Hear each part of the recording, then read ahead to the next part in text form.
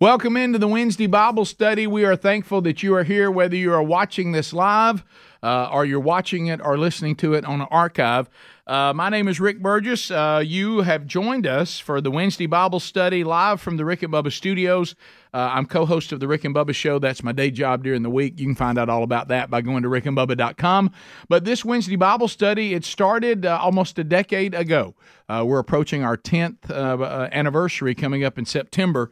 And just as, a Bible study from the local church. And it has continued to build into now a men's discipleship strategy that is going on all over the country, 700 plus churches. It's a strategy that consists of high challenge, which men's ministry has been doing for a long time. There's been some great movements of that, Promise Keepers and all that, and incredible conferences that are out there, and we love that. We participate in that. We even last year did our first ever own conference. But the thing that we really concentrate on that has been missing is the high equipping or the discipleship part of men's ministry, and that is reaching and discipling and growing men from spiritual infancy to spiritual maturity through our curriculum. We have 4 curricula now. Our 5th one is actually being produced as we speak. It'll be out in 2024. We also have individual resources for men to grow up spiritually. Some of those devotionals can be found along with our curriculum there at themanchurch.com, and that's who brings you this Bible study, themanchurch.com. Many people ask, how can I find a church near me that is doing the strategy from themanchurch.com, and that is a great question. One of the best ways to do it is to simply find a service, a man church service. That's the high challenge part of our strategy. That's where our speakers are going out, or maybe that church has gone out and got their own speakers. But there are services and events designed just for men, and you receive a message, and you have some praise and worship, men all together, which is a beautiful sound if you've never heard that. And then you come out of those services and then back into the small groups. That's the equipping. And if you kind of picture a clock, top of the hour, quarter hours, and the bottom of the hour. At the top and the quarters and the bottom, you have services, high challenge, or events, high challenge. And then in between those is 10 weeks or so of our curriculum. It's not always laid out that way, but that's the original design. But you do 40 weeks out of the 52 weeks in one of our curriculum, and that's the small group equipping. So if you'd like to find out where some of these man churches are going on, we got 5 of them going on this weekend, and 4 of them are kicking off the strategy. So that means you could plug right in at the beginning. The one that's not kicking it off is coming up on Saturday. That's West Mobile Baptist Church. They've been at it a while now. They're in their 2nd year. This is their next gathering, and they'll get back into the small groups. Tim Ashley from our team will be there this Saturday. Coming up on the 19th in Westville, Florida, they're kicking it off at Hickory Hill Baptist Church. Brian Gunn will be there from our team. And then on the 20th, we have 3 different markets. Todd Jones will be in Heflin, Alabama, at East Heflin Baptist Church on Sunday night, kicking off the strategy. I'll be in Indian Springs, Alabama, at Indian Springs Baptist Church, kicking it off on Sunday night. And then Tony Cooper from our team will be in Flintville, Tennessee, at Stewart's Chapel Baptist Church, and he'll be kicking it off there. Looking ahead to the rest of August, on the 23rd of August, I'll be at Parkview Baptist Church. They'll be kicking it off. It's at the very top of Alabama, northern Alabama, Tuscumbia, Alabama.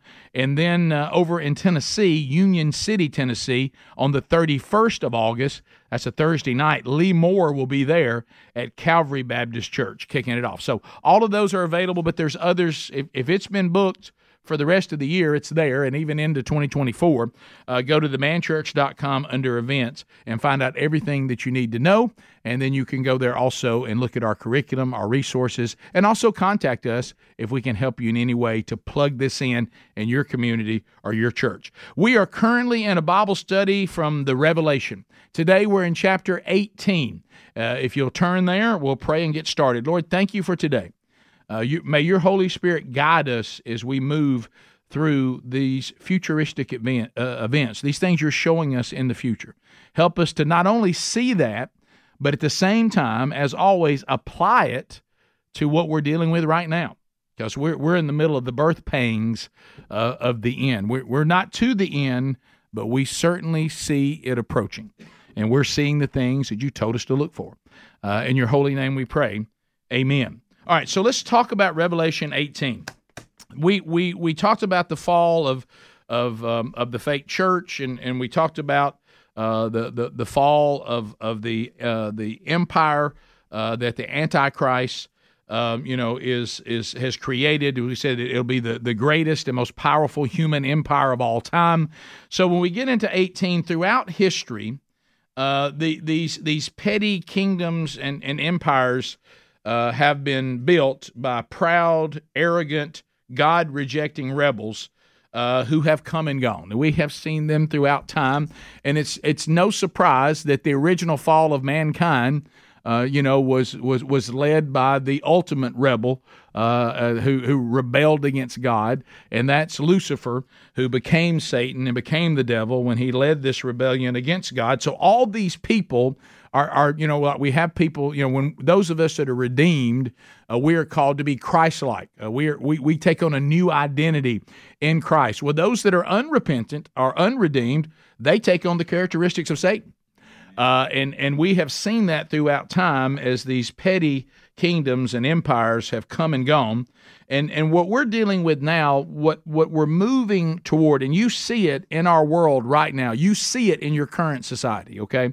And it's at different degrees based on where in the world you live. We are doing this show from the United States of America, so we'll look at how our society looks right now. What you're seeing is, you're seeing an attempt, and this is not new, for science to replace God. Now remember, science, when we first started studying science, most of the early scientists, they were God-fearing people.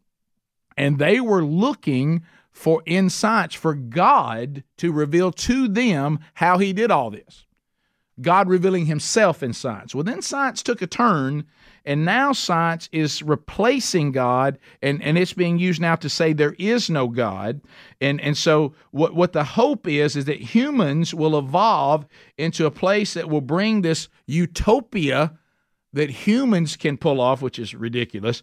And what's one of the things that's part of this humanistic utopia? Come on now, we've outgrown this belief in God, haven't we? Now, this is silly. We have evolved past believing in God. We're so intelligent. We're so smart. And we've established all these things. And what happens is the worship of self, which is the fastest growing religion that we have right now.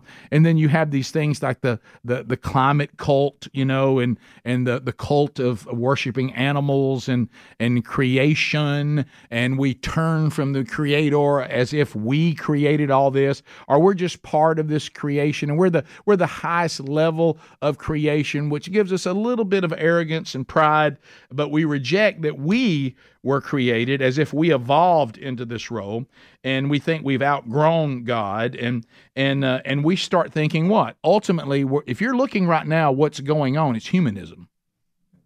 But isn't it interesting?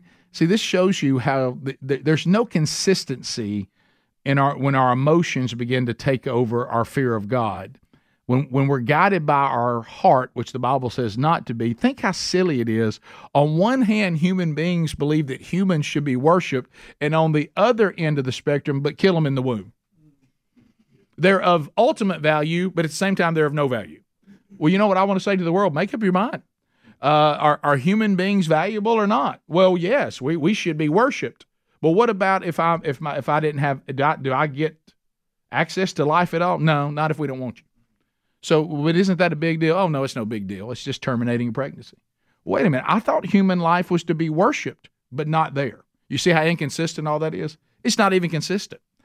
So you would think if human beings are to be worshipped, we would protect them, but we don't. But what's happened is human life has actually been devalued as if it's no big deal. So there's not even consistency in this because it's not of God.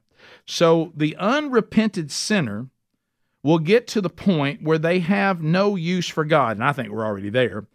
And what is it? We replace him with these self-styled gods, and then we take these gods that we created, and we also give them their own sovereignty. We give them their power. And you see this, but here's the thing that human beings always underestimate, and they're going to do it again. They think that God can easily be replaced, and he just can't. He's not going to sit by and just let that go. I love in the Old Testament when God is saying to these prophets that he's giving these prophetic messages to, these warnings to the people. And I love when God says this to Isaiah, he says it to Jeremiah. Do they not know that I see what they're doing? Do they think as they blaspheme me, I don't know about this? That somehow they're sneaking around, and they use the term, the unfaithful bride, going after these idols, the things they're doing in the temple, the things they built to these idols. They think I don't know all this? And so God will not be easily replaced. A very profound but brief statement.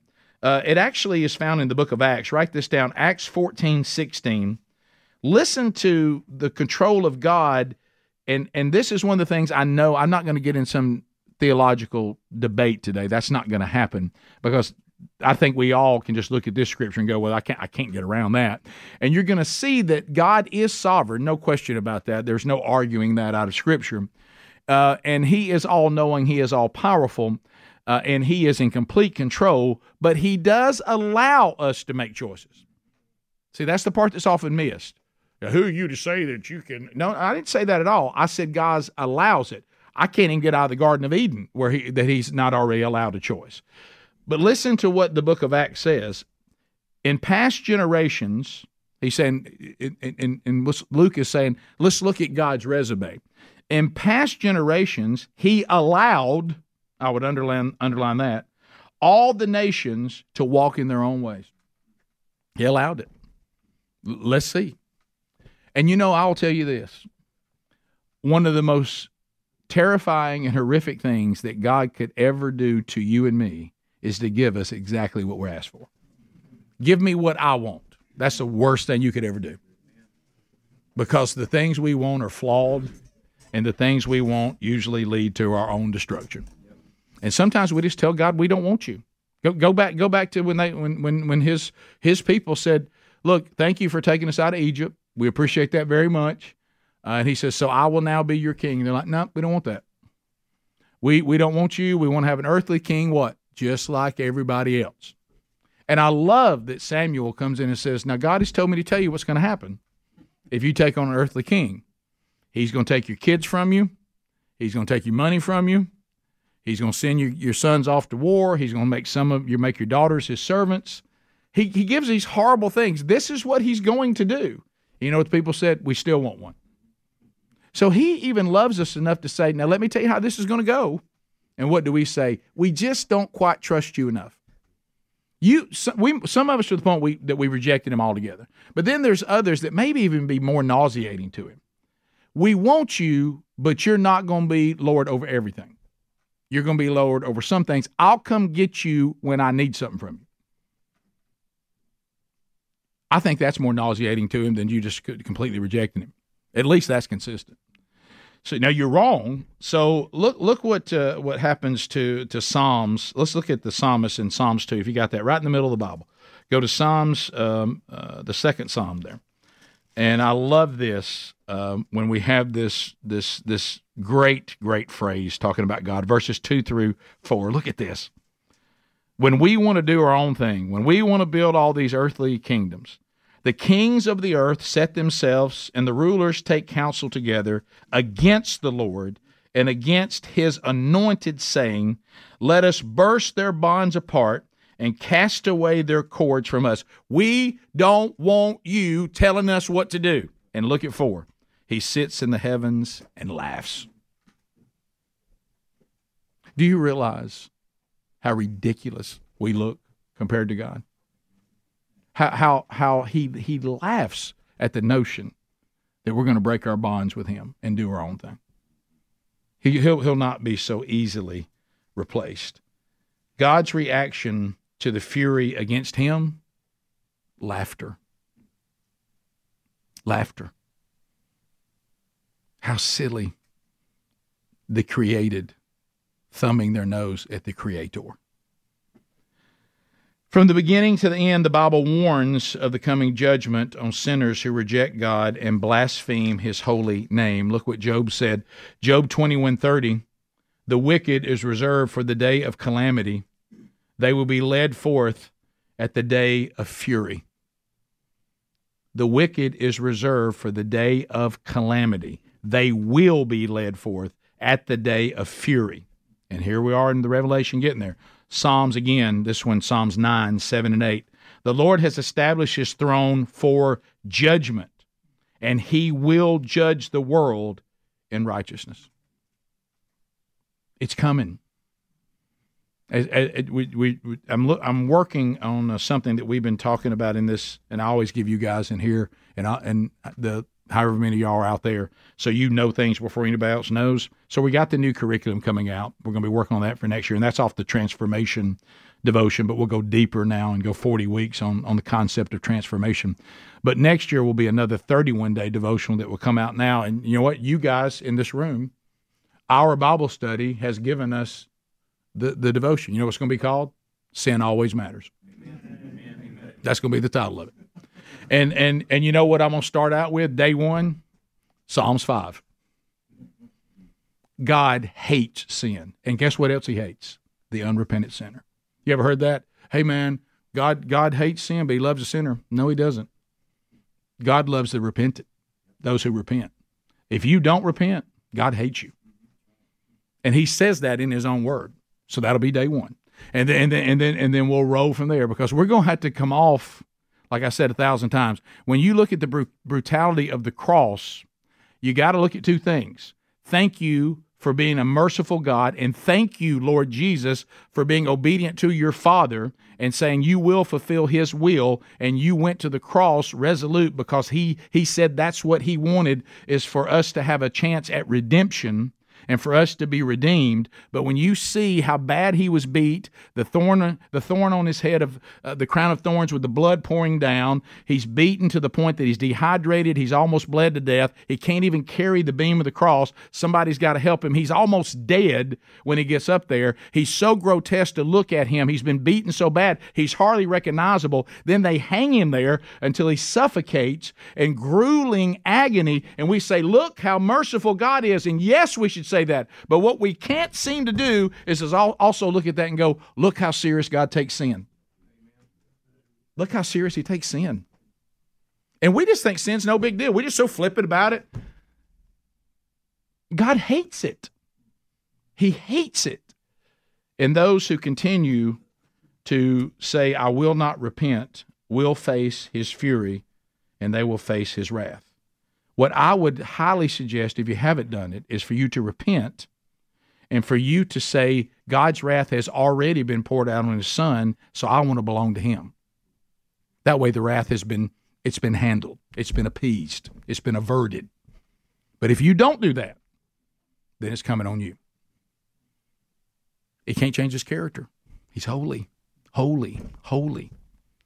So the false world religion will be destroyed. And now worship of the Antichrist is all that's allowed. God's destruction of commercial Babylon is the focus of 18. So we've taken out the false church. Now the commercial empire that has been created, the new Babylon, this will be, and this was, I think this quote here from the commentaries, I think this one came from John MacArthur, which was a great one. He says, what you're about to see in 18 is the funeral for humanity. If you're unrepentant, here comes your funeral. And the destruction of Satan's last and greatest human empire, setting the stage for the final coming of Jesus Christ. Amen. Babylon has had plenty of warnings. Don't you love that about God? He warns, and he warns, and he warns. Remember we studied Genesis? He didn't tell you. You don't think God had the power to build the ark in a week if he wanted to? But he didn't. 120 years. What does that mean? 120 years of that evil society walking by asking Noah, what is he doing? God's wrath is coming. 120 years.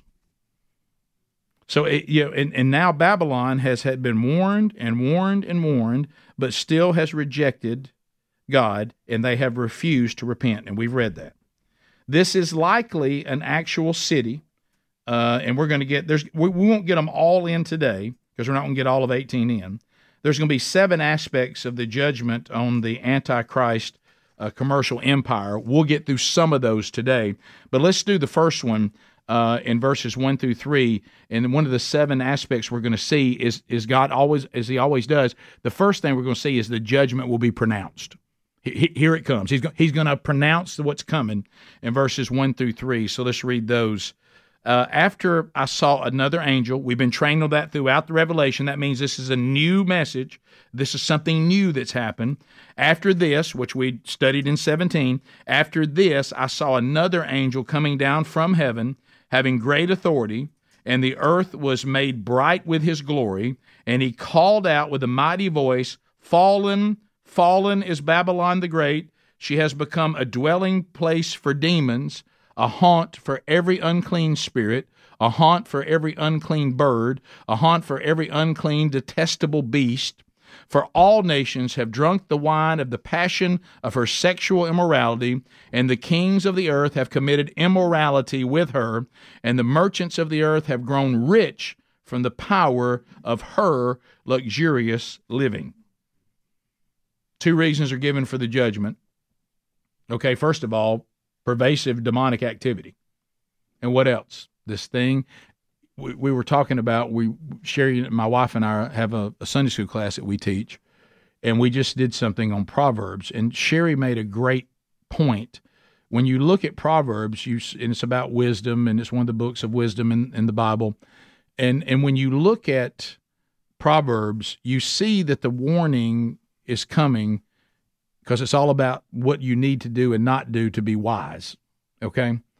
And one of the things that is just preached over and over and over again in Proverbs, if you want to be wise, be sexually pure. Don't participate in adultery. Don't participate in fornication. Don't participate in homosexuality. Be sexually pure. If you can't be sexually pure, you'll never have wisdom. And so look at this. So demonic activity is one of the reasons, but look what the next one is. Wretched sensuality, sexual immorality. So it's bringing, think about what even the Apostle Paul tells us. All the other sins take place outside the body, but sexual sin takes place with the body. He even said, if you're the temple of God and you go and lay with a prostitute, you're taking Jesus. You're taking the Holy Spirit and you're joining him in sexual morality with a prostitute. And that's why he says, I got all kinds of things to say about all the other sins. When I talk about sexual morality, I say flee. Just turn and go the other way. Just turn and go the other way. You ain't never going to win. As long as you've got that flesh suit on you, you just need to stay away from that. And so God's judgment is coming down because you see one of the indicators of demonic activity being out of control and a completely depraved society, Romans chapter 1, one of the markers is what? Sexual deviancy. Sexual immorality of every kind. That's always a marker of rampant demonic activity, and it always brings the judgment of God if it's unrepentant and it goes unchecked. Well, modern day Babylon, it's unchecked. And so after these things, the beginning of a new vision, he saw another angel. This is distinct from chapter 17. It's not the same angel. Now, some people say that this is Jesus, but it's not. That does not stand up because of that word we've learned, allos, in Greek. That means another of the same kind.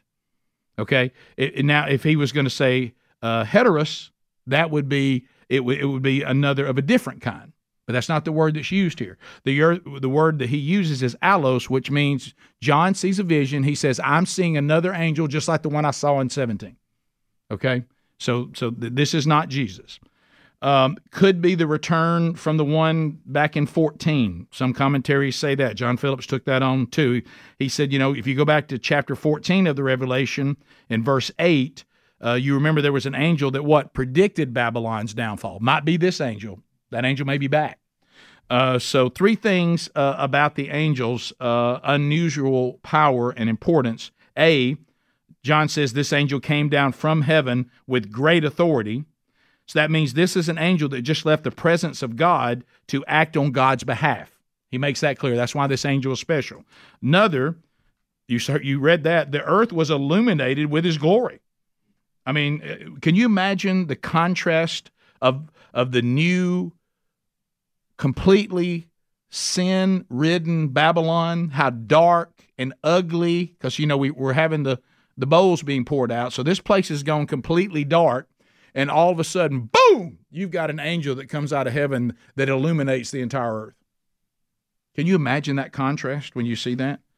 From the darkness that was Babylon. And then, of course, it says that he cried with a mighty voice.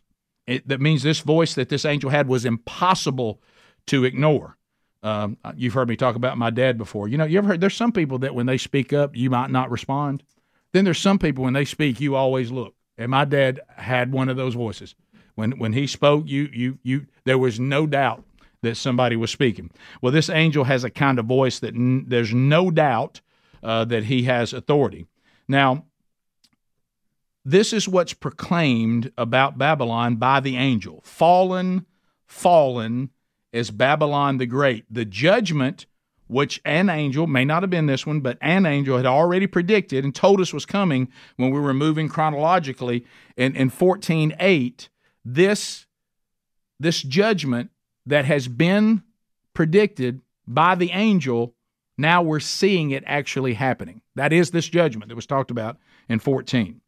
So the first cause of the judgment, she has become a dwelling place for demons and a prison of every unclean spirit. You see that listed in the verses. Those are demons. When the word haunt here that's in the English Standard Version, your Bible may say something different. What this word means is a place. Okay, so when it says it's a place for every unclean spirit, it's a place for every unclean bird, and we'll talk about that. It's a place for every unclean, detestable beast. That's what that means, okay? And so that makes that God is gathering all those that he's going to destroy. It means he's bringing it in. Now, when you see this about birds, you're like, what is he talking about? Really what this looks like when anytime, and you'll see this when we get to Armageddon. When we get to Armageddon, what gathers for the destruction, to dine on all the death? These birds that clean everything up. So this is that. He said this, what's about to happen to Babylon is so bad the birds are circling. They're getting ready to clean up all the mess. So that's this again. So that, and then when he says these demons unclean and detestable, that means that according compared to heaven, these demons will be the worst of the worst. And then in verse 3, the world is going to fall into religious materialistic stupor. There'll be so much wealth, so much money. It will influence all the nations. It says all the kings will be seduced by Babylon. And, of course, the analogy here again is for a woman drawing you into trouble. When they see the riches and the materialism of Babylon, I mean, do you remember if you remember the Queen of Sheba, when she finally came to see Solomon? Does everybody remember that from Scripture? And she thought she was pretty wealthy, and she almost was embarrassed when she saw how wealthy Solomon was compared to her, and everything she heard about Solomon was even more incredible than she'd even heard. And, well, that's what these nations will look to Babylon and go, we all got to be there. And see, this is what God just gathering everybody together for destruction. We're so envious. We're seduced. And look at human nature. Huh? You realize we have TV shows. They have no other purpose than to show you wealthy people. Why? So you can envy them. Now, most of them are miserable people who couldn't find peace and happiness if their life depended on it, right? And think about the lottery. Do y'all remember when we studied there's been a couple of Bible studies we've had in here that the men said, I just don't know how much longer I can take this one. This one is so difficult. If you remember, one of them was the Spirit of the Disciplines with Dallas Willard. More of you were just going, Rick, how much longer? How much longer will Dallas Willard? We have to keep turning the page back, and he's a deep fella.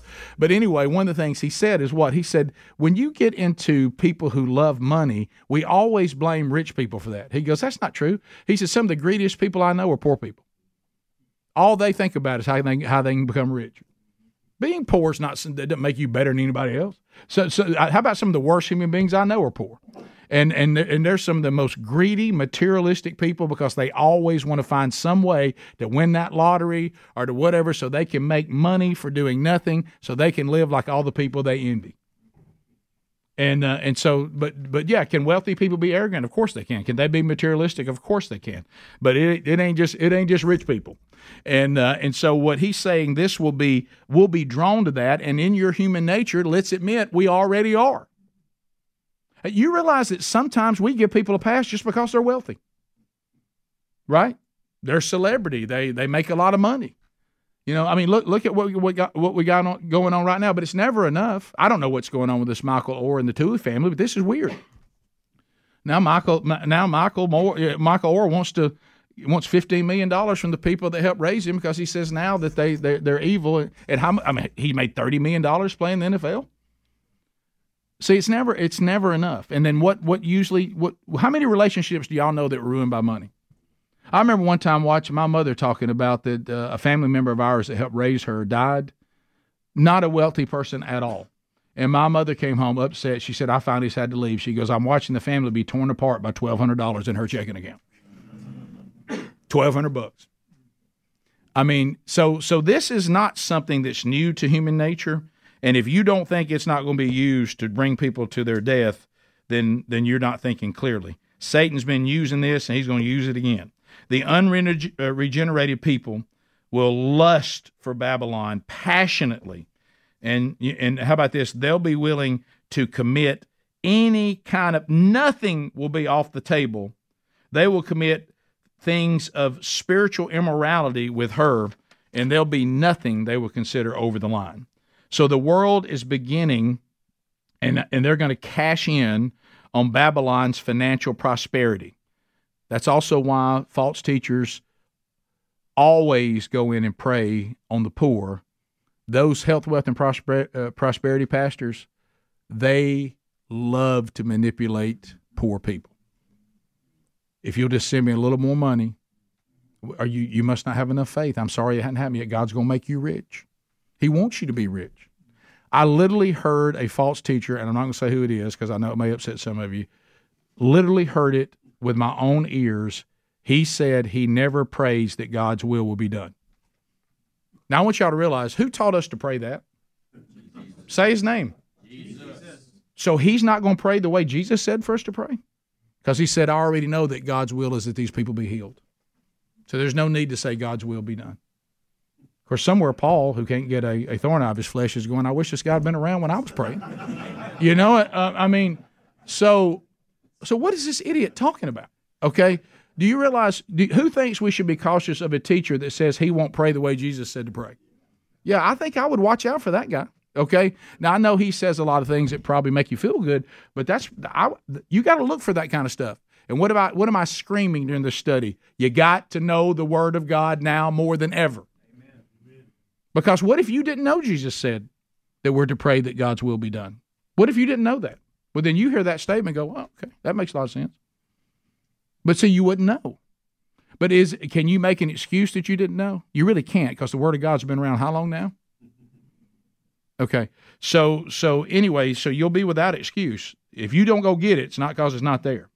So self-control will be completely abandoned.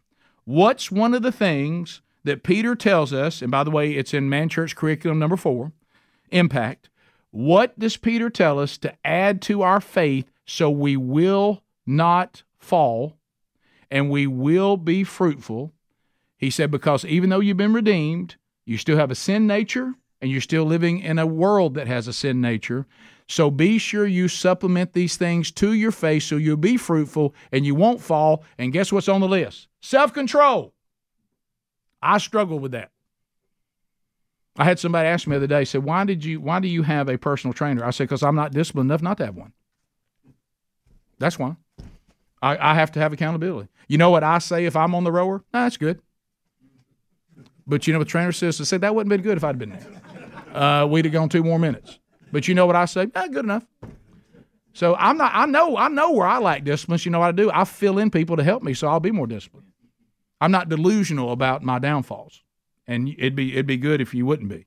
So self-control will be completely abandoned, and the unrepentant sinners will indulge in a wild materialistic orgy. They will be partying until the destruction overwhelms them. They literally will be having a party when God's wrath takes them out. You've heard the old analogy? If you're going to dance, sooner or later, you got to pay the fiddler. Okay? And that is coming. So now the next thing we talk about in here, in one of the principles that we see in Revelation 18, verses 4 and 5, is judgment avoided. Judgment avoided. This is another voice. Look what's saying in 4 and 5. Then I heard another voice, that's allos again, so another of the same kind, from heaven saying, "Come out of her, my people, lest you take part in her sins." Now this is really the focus for us today. So if you're dozing off or whatever, wake up, because this right here is going to apply to you and me right now. See, you're probably saying, well, I ain't going to be in Babylon when the angel comes down and all the birds start gathering. True, but you are part of the church right now. Is that correct? Okay, well, this message is for the church. Okay, so listen to this. So stay with me. Don't leave me. Come out of her, my people, lest you take part in her sins. What are they saying? Hey, separate yourself from the unrepentant. Separate yourself from that world, okay? Lest you share in her plagues. For her sins are heaped high as heaven, and God has remembered her iniquities. God has remembered it. So come out, my people. Disentangle yourselves from worldliness and abandon the world system. Don't start looking for the world to replace me, okay? Isaiah 48:20 said, remember that was a warning the people had then, flee from the Chaldeans. Jeremiah 51:6, same message. Hey, these pagans out there, look, God's people were said, don't even marry these pagans. You better separate yourself from the pagans of the world. If not, when God's judgment comes down, you're going to pay the price with them, because they're going to lead you away from God. How many times do we see this happen? And, you see throughout the Old Testament, you can't find a good king to save your life. There's only a handful of them. As a matter of fact, Israel never has one. Judah has a handful of them. But what did you see for the very few good kings? And there were very few of them. What's the one thing you saw? There were some that were pretty good, but what made them pretty good versus great? They got rid of most of the paganism, but they didn't go to the high places. Still had idol worship going on up there, and they took care of what was close to them, but there was places in the kingdom where in case we need those idols, they're still there. The good king said, go up to the high places and tear all that down too.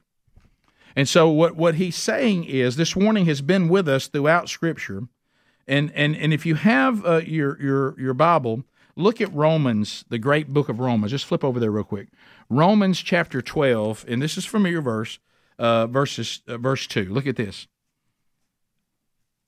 Do not be conformed to this world, but be transformed by the renewal of your mind, that by testing you may discern what is the will of God, what is good and acceptable and perfect.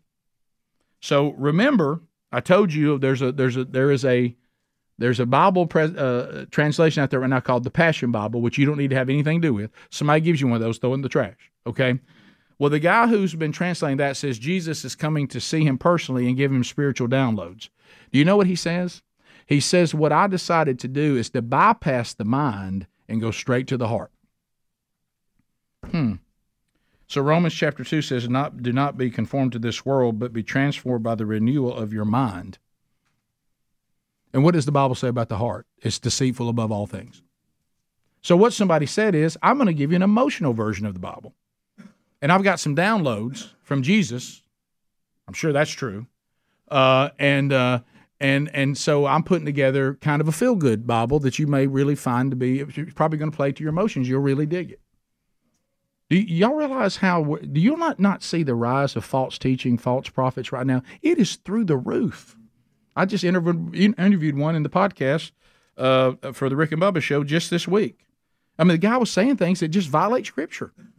And I nearly had a conniption during this interview. And I love one guy emailed me. I told him, I said, I have been in trouble before for being not prepared. That's been pretty much a lot of my life and all of my educational experience. Okay? As my wife said, I said, I found tests to be hard. She goes, well, Rick, all tests are hard you don't prepare for. Okay? And but anyway, this guy got on me because I was too prepared. Well, you could tell you'd read his book. You were ready to attack. Well, yeah, I was. I mean, so am I in trouble for being prepared? I mean, now that's one thing there's never been said to me before in my entire life. So I told him, I said, I'll give you this. That's a unique complaint. I've never had that one before. Well, you were ready to pounce. You better believe I was. I wasn't going to let this false teacher get away with this garbage. Okay, so anyway, but what if I didn't know Scripture? I'd have read the book and said, that's a cool book. Right? Well, when he says things like, well, these things that are appearing to me, they must be angels, they must not be demons because they appear like lights. I said, have you ever read 2 Corinthians chapter 11? When Paul's talking about a lot of people out there claiming to be apostles, but they're not, they're fakes. As a matter of fact, since Satan, Lucifer, comes to us as pretending to be an angel of light, it shouldn't be surprising to us that his servants do the same thing. An orb knocked Paul off his horse? What? Paul was blinded by the glorified Christ. Wasn't an orb? And who said he was on a horse? It says he was walking. What are you talking about? So anyway, I don't know why I'm even on this. I'm mad as I could be. But anyway, so this is not even part of the lesson. Anyway, the believers that are still in Babylon, because remember what? Some people are going to repent during the tribulation. So this message is to them, but it's also a message to us for modern day. Don't miss it, because it's so crystal clear. He's saying you better not participate in the sins of Babylon. You better not participate in the sins of Babylon. If you do, the wrath that's coming is going to come on you too. They're going to drag you to your destruction. And you say, they can't take away my redemption, and that's true. But let me tell you what they can do. They sure can take away your witness. And you'll answer for that when we stand before the Bema seat. Okay? They sure can take away your witness. That's one of the things that, I mean, there are people right now that have had great falls because they didn't separate them sins they didn't separate from the sins of Babylon. They didn't do it. They participated in it. Have they been redeemed by Jesus? If they truly repented, they have. Have they been forgiven for what they did? If they've repented, they have. But you know what? No one wants to listen to them anymore. It's over. You have no credibility anymore. Sin always matters. Okay, and so anyway, so he says, if you do that, you will not receive the plagues or the judgments. These are the bowl judgments that are being handed out. Her sins are piled up, and look at this, and God remembers her sin. But how about this? But the redeemed, and this is beautiful, but for the redeemed, this is our hope, guys, but for the redeemed, God does not. For the unrepentant, he remembers their sin. But for the redeemed, he doesn't. Praise God for that, the grace and mercy. But you see how wonderful his grace and mercy is now that you're understanding his wrath a little more? See, if we keep preaching this big man upstairs, this folksy grandfather, he just loves you right where you are. If that's the God we keep preaching, no wonder nobody cares about grace. No one takes it serious. No wonder no one wants to be holy. They don't think it matters. It matters. Okay? And so Isaiah 43:25, Jeremiah 31:34, and he says this, but for the defiant, now this was talking about the Babylon that's already been destroyed, but it's a foreshadowing to the new Babylon. Isaiah and Jeremiah were dealing with the current Babylon, and what did they say about it? But for the defiant, unrepented Babylon, there will be no forgiveness, only judgment. So if you don't repent, see, this gets back to that thing again. Well, you know, God loves the sinner. No, he doesn't. He gives you access to his love if you repent. What did Jesus say? Repent or perish. Hey, Peter, you finally got the Holy Spirit. Our hearts are cut. We don't know what to do. What do we do? Repent. Repent. If you're unrepentant, then he sees your sin and he never doesn't see it. And he hates sin. So it is not true that God loves the unrepentant sinner. That is not true. He can't. He's willing to if you repent. Then you'll be made fully righteous by Jesus. And then you have access to his love and his grace and his mercy. But if you don't do that, all you have access to is his justice and his wrath. You need to understand that. Sin always matters. This is a really big deal. So next, the judgment is defined, and this will be our last part we'll cover this week. This is verses 6 through 8, okay? Pay her back as she herself has paid back others, and repay her double for her deeds. Mix a double portion for her in the cup she mixed. And she glorified herself and lived in luxury, so give her like a measure of torment and mourning, since in her heart she says, I sit as a queen. I am no widow, and mourning I shall never see. Defiant Babylon. And you know what God says? We're going to pay her back. What does he mean by that? What does he mean? She glorified herself and lived in luxury, so give her like a measure of torment and mourning. You know what he's saying? I saw what you did to the saints. I saw what you did to my people, and I'm going to give you a double portion of what you did to them. I'm not going to let this go. Right? Vengeance is mine, saith the Lord. Amen. And it is coming. You know what he says? Hey, it's okay. Hey, if you're out there and I hope the people who have come against us, I hope they all repent. But the thing that breaks my heart about those who come against me, even people that I love, I want to say, I promise you, God's not going to let you get away with this. So repent. And then it's all good. Right? So he said, I will pay her double what she did when she martyred my saints. You martyred the saints. You had a little end zone dance. You celebrated. But let me tell you something. Your celebration, the way you were elated by the destruction of my saints and how you tortured them, how you brutally murdered them, that's coming back on you now. They're with me now, and I'm coming after you. Right? Remember what I said before about how Satan and his demons, they know if they really want to hurt God, go after his children, his saints, his redeemed. Go after them. Now, I want you to think about if you have children and grandchildren. It's one thing for me to pick on you or to come after you, but what if I went after your children or your grandchildren? Ooh. Hell hath no fury, right? So anyway, so God now will redeem his saints. Jeremiah 50:29, it says, very clearly, and you need to get this so you can rest at this. God controls retaliation, we don't. That's from Jeremiah 50:29. Write that down. God controls retaliation, not us. Double for her deeds, her punishment. Her punishment, this is the thing you're going to love. Whatever God does to the unrepented, they deserved. So whatever punishment they get, God was right. Okay? No matter what happens at the end, if we believe in a sovereign God, he did what was right. Double has been her iniquity, so double will be her punishment. What about the cup? We know what this is. It says, give her twice as much. Now, the cup is always representing in Scripture a cup of God's wrath. The cup she used for drunkenness, the cup she used to get drunk and do all these immoral things, that vow is going to come back, and she's going to get the same cup back. Look at this, and you need to know this too. She's going to get the cup she's been getting drunk on. I mean, I am rich, I am wealthy, I am educated, I don't need God, I don't need his rules, I do whatever I want to do, whether that be physically, spiritually, I do whatever I want to do, I drink as much as I want to drink, and I get as drunk as I want to get. And God said, by the way, here's the cup back, but in it this time is my wrath. Take a drink of that. That's what you're going to drink now. And you're going to drink that you're going to drink double what you drank to get drunk. You're going to have double the wrath in your cup. And it will be bitter, and it will be ugly. So the cup comes back, but with God's wrath.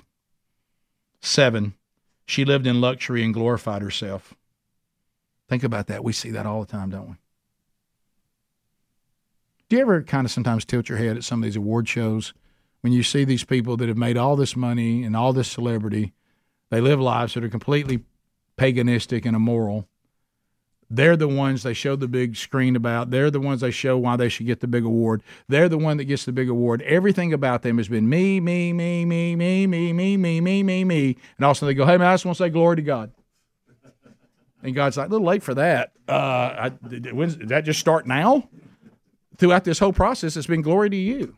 Just because you say glory to God doesn't mean you mean it. Do you live a life that says glory to God?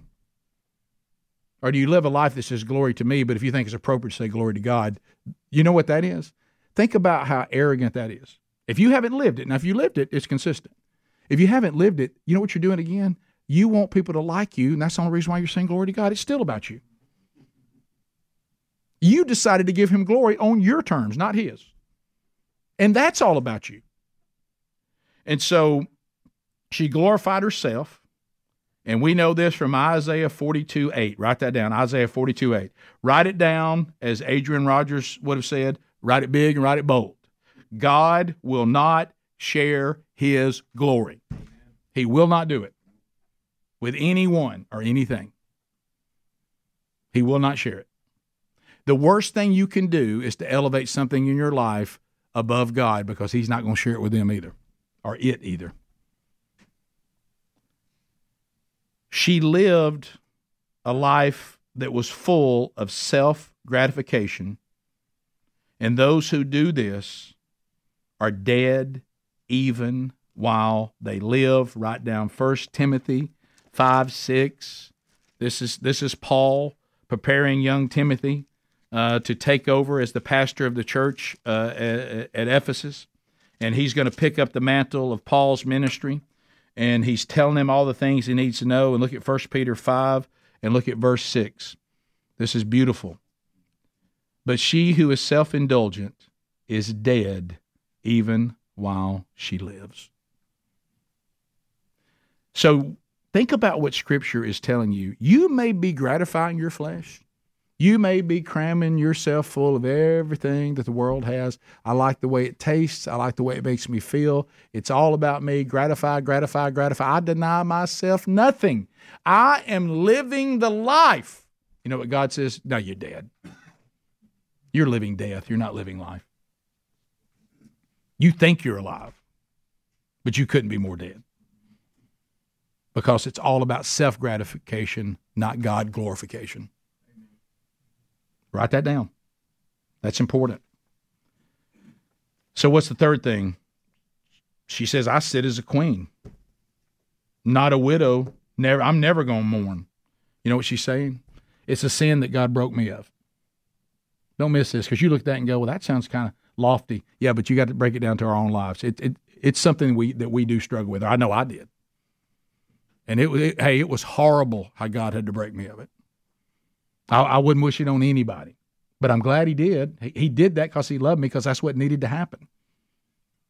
Being self-reliant. He broke me of that. You know what she's saying? I don't need God. I'm self-reliant. I don't need anything from you. I provide everything I need for myself. I can handle anything.